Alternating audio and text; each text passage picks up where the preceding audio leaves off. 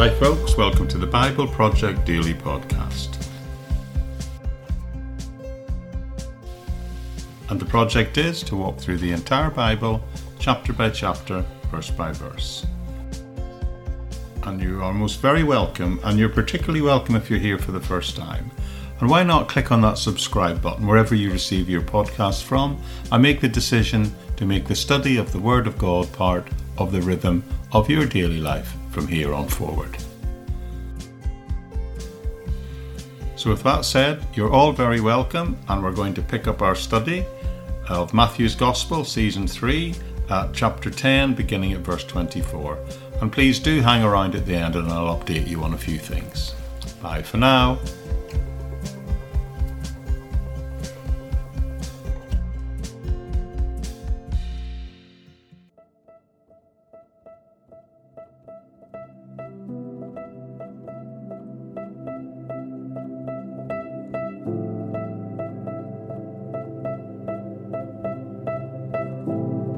You would think that serving the Lord would be enjoyable. It is, after all, working for a wonderful boss, you might say, someone who is gracious and generous, and of course that is true.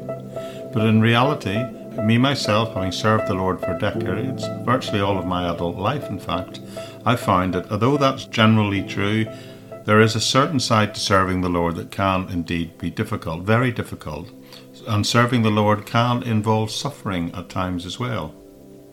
It's sort of like, well, to use Jesus' own analogy we looked at last time, it's a bit like being sent out as sheep amongst wolves.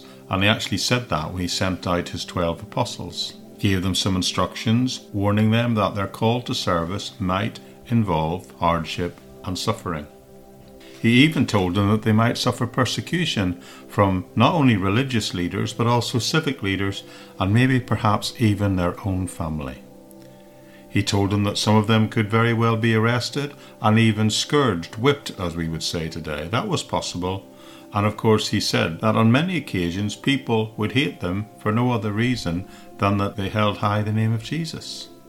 So if all that's true, I have a question for us I'd like to consider these next couple of days, which is, why would we want to put up with all that sort of stuff? Why would we want to volunteer for a job, for a role, with that kind of job description?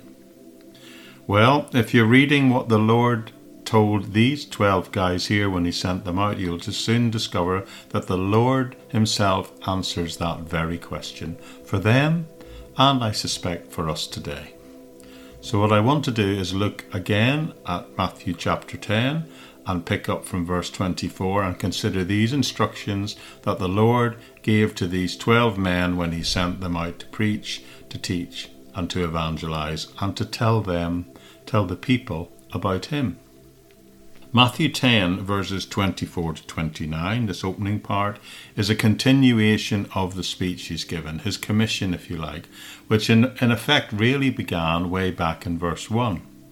But now in this passage, Jesus is in essence telling them, and by nature also telling us, that there is indeed, may very well be, suffering in the service of the Lord, in his service. But it seems to me that he's telling us these various kinds of suffering that go on, and that if we go out and serve the Lord, the one thing that's very clear is that we're going, amongst those oppositions and persecutions, we're going to face the one of being falsely accused of stuff. At several points in this whole chapter so far, he's actually said 3 times, in fact, do not fear, do not fear, do not fear. So what I want us to do is look at this passage today, and we're going to see these various 3 forms of suffering. He mentions being falsely accused, being afraid, and being involved in arguments, even with your own family. However, in the midst of that, I also want us to grapple with the other question, which is that whilst serving the Lord is what will enable us to put up with things like that. Why would we want to do that if this is what we're going to have to face whilst serving the Lord?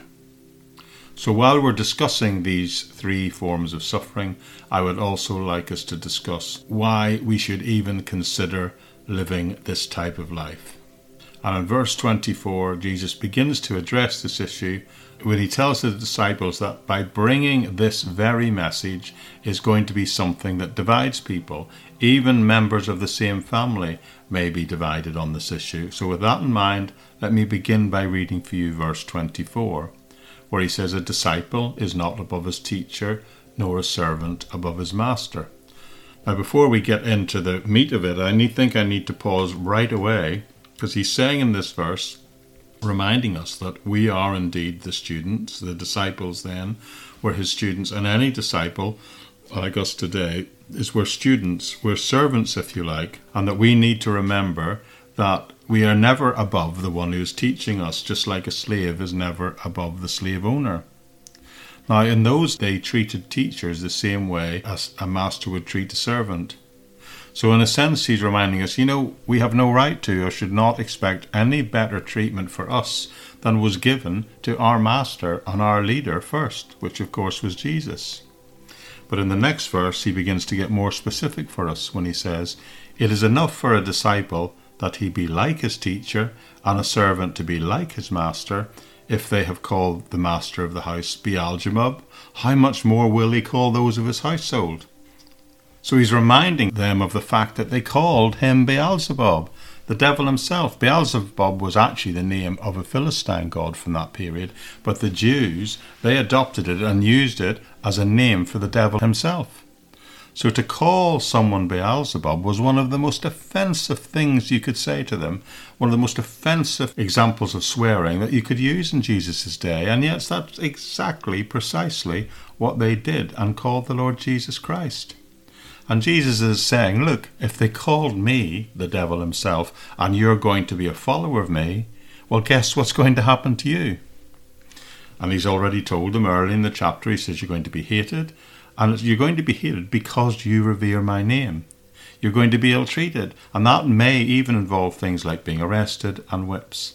But now he adds to that the offensive name-calling. He says you will be called a devil, or you will be called an idiot, or you will be described as a fanatic, or some other names, titles, and offensive terms. But the idea going on here is that within all this name-calling, you are in fact being falsely accused. I think it's really fascinating to me that when the press wants to talk about Christians in a negative light, they always want to make them look foolish, or they want to make them look like fanatics. And he reminds us that that's the case, and that will happen to his disciples today and to us by nature today. And the likelihood is that people will call you an idiot if you go out and talk about Jesus. And Jesus is wanting to just warn us here, look friends, that is what might be coming. And of course, your response might be, like I said at the beginning, well, why in the world would we want to live a life where that's what we're going to experience? You see, I consider myself a fairly balanced human being. I don't want anybody to think I'm stupid. I don't want people to think I'm a fanatic. So why, in a sense, would I want to go out and live a life that means that that's the way I'm going to get treated? Why should we put up with things like that? Well, buried in these statements and in this little phrase in the passage we're unpacking this morning, I think we're going to find the answers, at least in part, to that question. Look again at verse 25. It says, it's enough to be a disciple and to understand that as a disciple, you're not above his teacher nor a servant above his master. So if in your heart you really want to be a follower of Christ, if you really want to be a disciple of his, a learner of his, then one should fully expect that you're not going to be treated any better than he was treated. And we know how badly he was treated. But on the other hand, it means by making that decision to follow him and doing that, we are what the scripture describes as being conformed to Christ. So my answer to the question is why we put up with it. Well, it's worth putting up with because what you're going to get out of it is you're going to become a little bit more, day by day, a little bit more like Jesus himself, a little bit more like Christ. In Philippians chapter 3, the Apostle Paul wrote and said, that I may know him and the power of his resurrection. So the knowing him for a disciple should be the passion of our souls. That I may know him. That is enough. That's a good enough reason to want to do it. And in that you can understand that you are suffering because he suffered. And that's what we, in a sense, get as disciples. We get to be like him for the good stuff in life and the bad stuff in life. You know, years ago when I was working through an Easter series of 7 sermons on the final words of Jesus, the last 7 words or phrases that Jesus spoke from the cross, I remember one day getting towards the end of the series and in my mind's eye seeing God, incarnate in Jesus Christ, betrayed by someone close to him, denied by his friends, deserted by his inner circle. And I remember sitting at my desk and thinking, this person, Jesus, who underwent all that suffering and betrayal, he is the object of my spiritual life, and it is he who is hanging on a cross. And I think on that day I understood for the first time that I truly needed to be conformed to the image of Christ, and that meant very likely that what happened to him was what was going to happen to me. That of course is going to happen to me. That of course is going to happen to you if you are in any way becoming like him. I can't tell you how that spiritual realization changed my life. All right, the people are going to think I'm an idiot. So what? They thought Jesus was an idiot. They thought he was filled with the devil himself. So I'm going to be betrayed. So what? It means I'm just being betrayed like he was betrayed. I'm going to be deserted and I'm going to be denied. But now I can understand that by undergoing those sorts of things, I am entering into the same experience that he had. So why put up with it? Because by putting up with it, we become more and more like him. That's why. Now, the second form of persecution is mentioned, other than by this name-calling and false representation of you, is you're going to be put into situations where you're going to be afraid. Let me remind you of what it says in verse 26. Therefore, do not fear them, for there is nothing covered that will be revealed, and hidden that will not be known. So Jesus has now said, do not fear 3 times in this chapter. But maybe the question that pops into your head, because I do know it did mine when I hear this statement, is, well, what is it we were supposed to fear? Well, what I believe is being said here is that if you're going to serve the Lord, if you're going to talk about the Lord, then you're going to suffer for doing that. And Jesus is saying, by telling you this, now you know this truth in advance. You're pre-warned, so to speak. Nothing should surprise you, because nothing has been withheld from us here in this teaching. Nothing has been covered up. He expands on this by saying, whatever I tell you in the dark, speak in the light, and what you hear in the ear, preach on the housetops, the rooftops. So what he's saying, I'm telling you, and I'm going to tell you spiritual stuff, spiritual truths, but I want you to take those and go preach them, and don't be afraid to speak up about these things I'm teaching about. These are the points of these verses, friends. Whatever he is telling us now, we are meant to be not afraid and go out and speak and preach about them in public places. Shout them from the rooftops, so to speak. Someone once wrote years ago, no one can speak for Christ unless Christ has spoken to him. No one can proclaim the truth unless they have listened to the truth first. And no one can tell what he does not know. So first, we are to sit at the feet and listen and learn what Jesus himself is teaching us, what he said from his own words, in the like of these gospel accounts, and then what we have learned from Christ, we are commanded to speak out, even if that speaking out means that we are hated by men. And because that is the likelihood, Jesus reminds us, verse 27, and do not fear those who can kill the body but cannot kill the soul, but rather fear him who is able to destroy both soul, body in hell. Now, one of the great reformers in Europe in the 16th century was a man named John Knox. And when he died, someone at his funeral said, here lies one who feared God so much that he never feared the face of any man. So what does it really mean? What does this fear of God really mean? Because Jesus says, do not fear people, but the second thing he says about this is, do not fear those who can kill the body, because they cannot kill the soul, but rather fear him who is able to destroy both soul and body in hell. That's an interesting thought, isn't it? And it seems a little bit about a character, this idea of fearing God. So let's think a moment about what it really means. This is actually the same thought he's been stating throughout this last passage, and he's reinforcing it by using the repetition of don't be afraid. Don't be afraid to speak out. Don't be afraid of any other person, because all they can do is kill your body. And then the other side of the coin, if you like to speak, is if you're going to fear someone, fear only God, for he is the only one who has the power to destroy the body and the soul. So what I believe this passage is actually saying is the fear of God should be allowed to overpower and conquer the fear of men. And then that enables us to be fearless in our approach to life, because our body and soul is safe and eternally secure. Now, there's another thought that balances that idea, and I'm going to get to it in a minute. But first of all, let me tell you of a little story I read of during World War II. And it was of a boy who lived in Holland who kept a diary during the Nazi occupation. And in that diary he wrote, and I quote, "Last week 3 German officers searched our house. They stopped my father in the hallway and held him at gunpoint and forced him to open the steel door leading to the basement. One of them ordered my father to crawl into the space under the hallway with a torch. He was told that if he did not tell them where the weapons were hidden, that he would be shot instantly. I knew nothing about any weapons, and my dad was never a great hero type to me, for I actually knew that he was even afraid of the dentist. But what was amazing, on that day at that time he showed no fear, and as one of the Germans cocked his Luger, the gun, the pistolet, and held it against my father's temple, my dad recited the verse that said, 'Do not fear those who kill the body, but cannot kill the soul.' The German soldiers looked at each other, they shrugged their shoulders, and they left." They can put a gun to our heads in the name of Christ, friends, because we are a witness to Christ.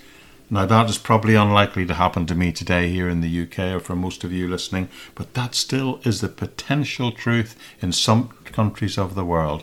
And even in that most extreme of situation, this passage is telling us that we should not be afraid.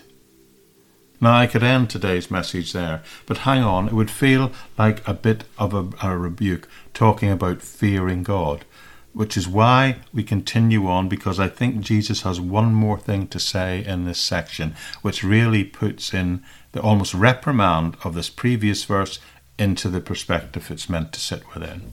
Because it tells us, "Are not 2 sparrows sold for a copper coin? And not one of them falls to the ground apart from the Father's will. But the very hairs of your head are numbered. Do not fear, therefore, you are more value than many sparrows."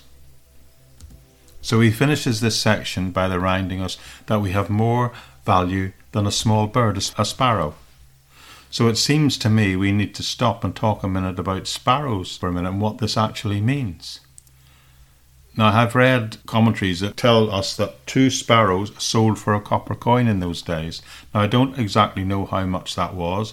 One commentator I read estimated it's about 25 pence, 25 cents in today's money. But what we do know, and what is definitely would be known by the audience reading this at the time it was written, that a sparrow represented the cheapest form of food a family could buy at that time. So Jesus is absolutely deliberately choosing something that has of little earthly value. It's almost insignificant, if you will. And he says, not one of them falls to the ground apart from the Father's will. Now, a better translation, which is used sometimes, it says fall on the ground. I'll explain what I mean, the difference in that in a moment. But what it's saying overall is nothing can happen to a believer in Jesus Christ that's insignificant or outside the will of the Father. I repeat, nothing can happen to a believer that is so insignificant that it's apart from the Father's will. Write that down, make a mental note of that. Nothing can happen to a believer that is outside, apart from the Father's will. Remember the story of Job. Satan had to get permission to attack him. And God says, yeah, but you can't touch him. And Satan still could not get Job to curse God. The same applies. Nothing can happen to a believer in Jesus Christ that is apart from the Father's will, which is why we don't need to fear anything.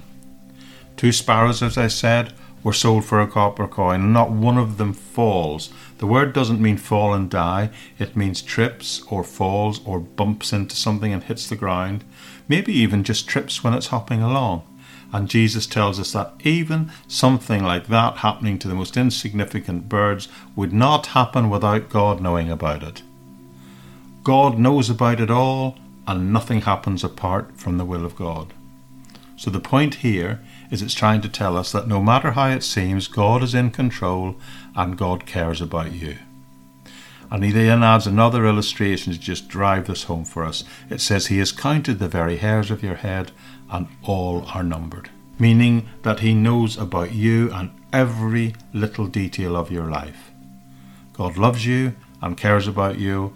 He knows each and every detail, and he's in control of every detail.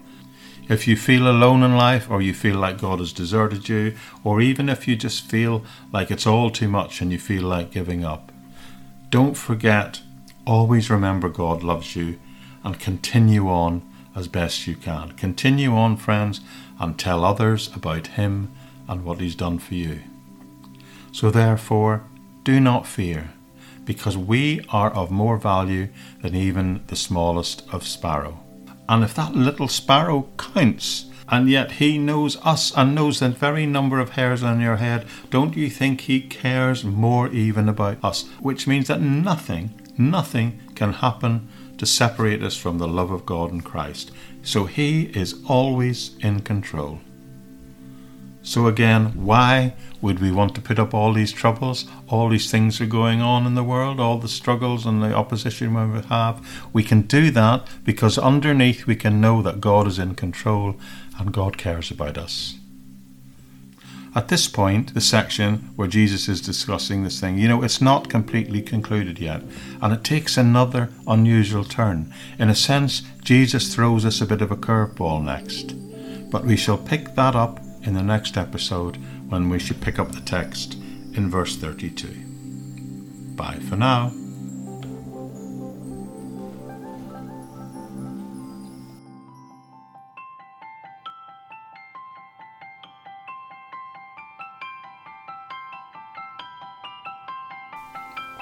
Okay, people, I hope you find that helpful. And we'll return at this section looking at how we can deal with the opposition in life and think about this curveball that Christ throws us when he talks about how, by following him, it brings division into our lives and the life of others, which is kind of counterintuitive to what we would think, isn't it? But before I sign off, I'd just like to remind you that a complete transcript of everything I say is always available in the episode note page of thebibleproject.buzzsprout.com. That's the place where the podcast is hosted. But of course, you could be getting it from any of the podcast providers, any of the places you get your podcasts from. But I'm aware that some of them don't provide active links anymore. So if you want to connect to the other areas of the ministry, like the Facebook page, the YouTube channel, and even the places where I put the more structured discipleship courses, like my LinkedIn page and my Patreon page, if you go to thebibleproject.buzzsprout.com, you will find the links all alive and well there. Also, if you've maybe missed a number of episodes in the row, there's an opportunity, if you wish, to get the compilation episode, which is put and placed on the sister podcast website, which is called the Living in Faith Everyday Podcast. There's a link for that there too, and what you'll find there is a edited together, longer format version of this teaching all in one place. A bit like a compilation episode, where it might be easier for you to catch up. But those compilation episodes only stay there for 3 months. But you also find links to places like the YouTube channel, which is becoming the long-term archive of the teaching that I'm doing. And the reason it's helpful to go there sometimes is it's all put into playlist forms based by book or theme. So if you're looking for a particular teaching, you're not necessarily going to have to scroll back through hundreds and maybe one day thousands of episodes to find what you're looking for. So I do hope all those things are helpful, and I do hope you're finding this studying the Bible together helpful. Certainly I'm being blessed in the preparation for it, and I trust and hope that you also have been blessed by the decision to make the study of the Bible part of the rhythm of your daily life also. the promise of the Bible itself is that you will be blessed by it. So I do hope you'll hang in there with me as we work together through it all. And please, if you are finding this helpful and any of this teaching helpful, then why not consider sharing it with your friends, giving them a link so they too can make the decision to be part of this amazing journey together. So with that all said, I'll say bye-bye for now, and I do trust I'll see you right back here tomorrow.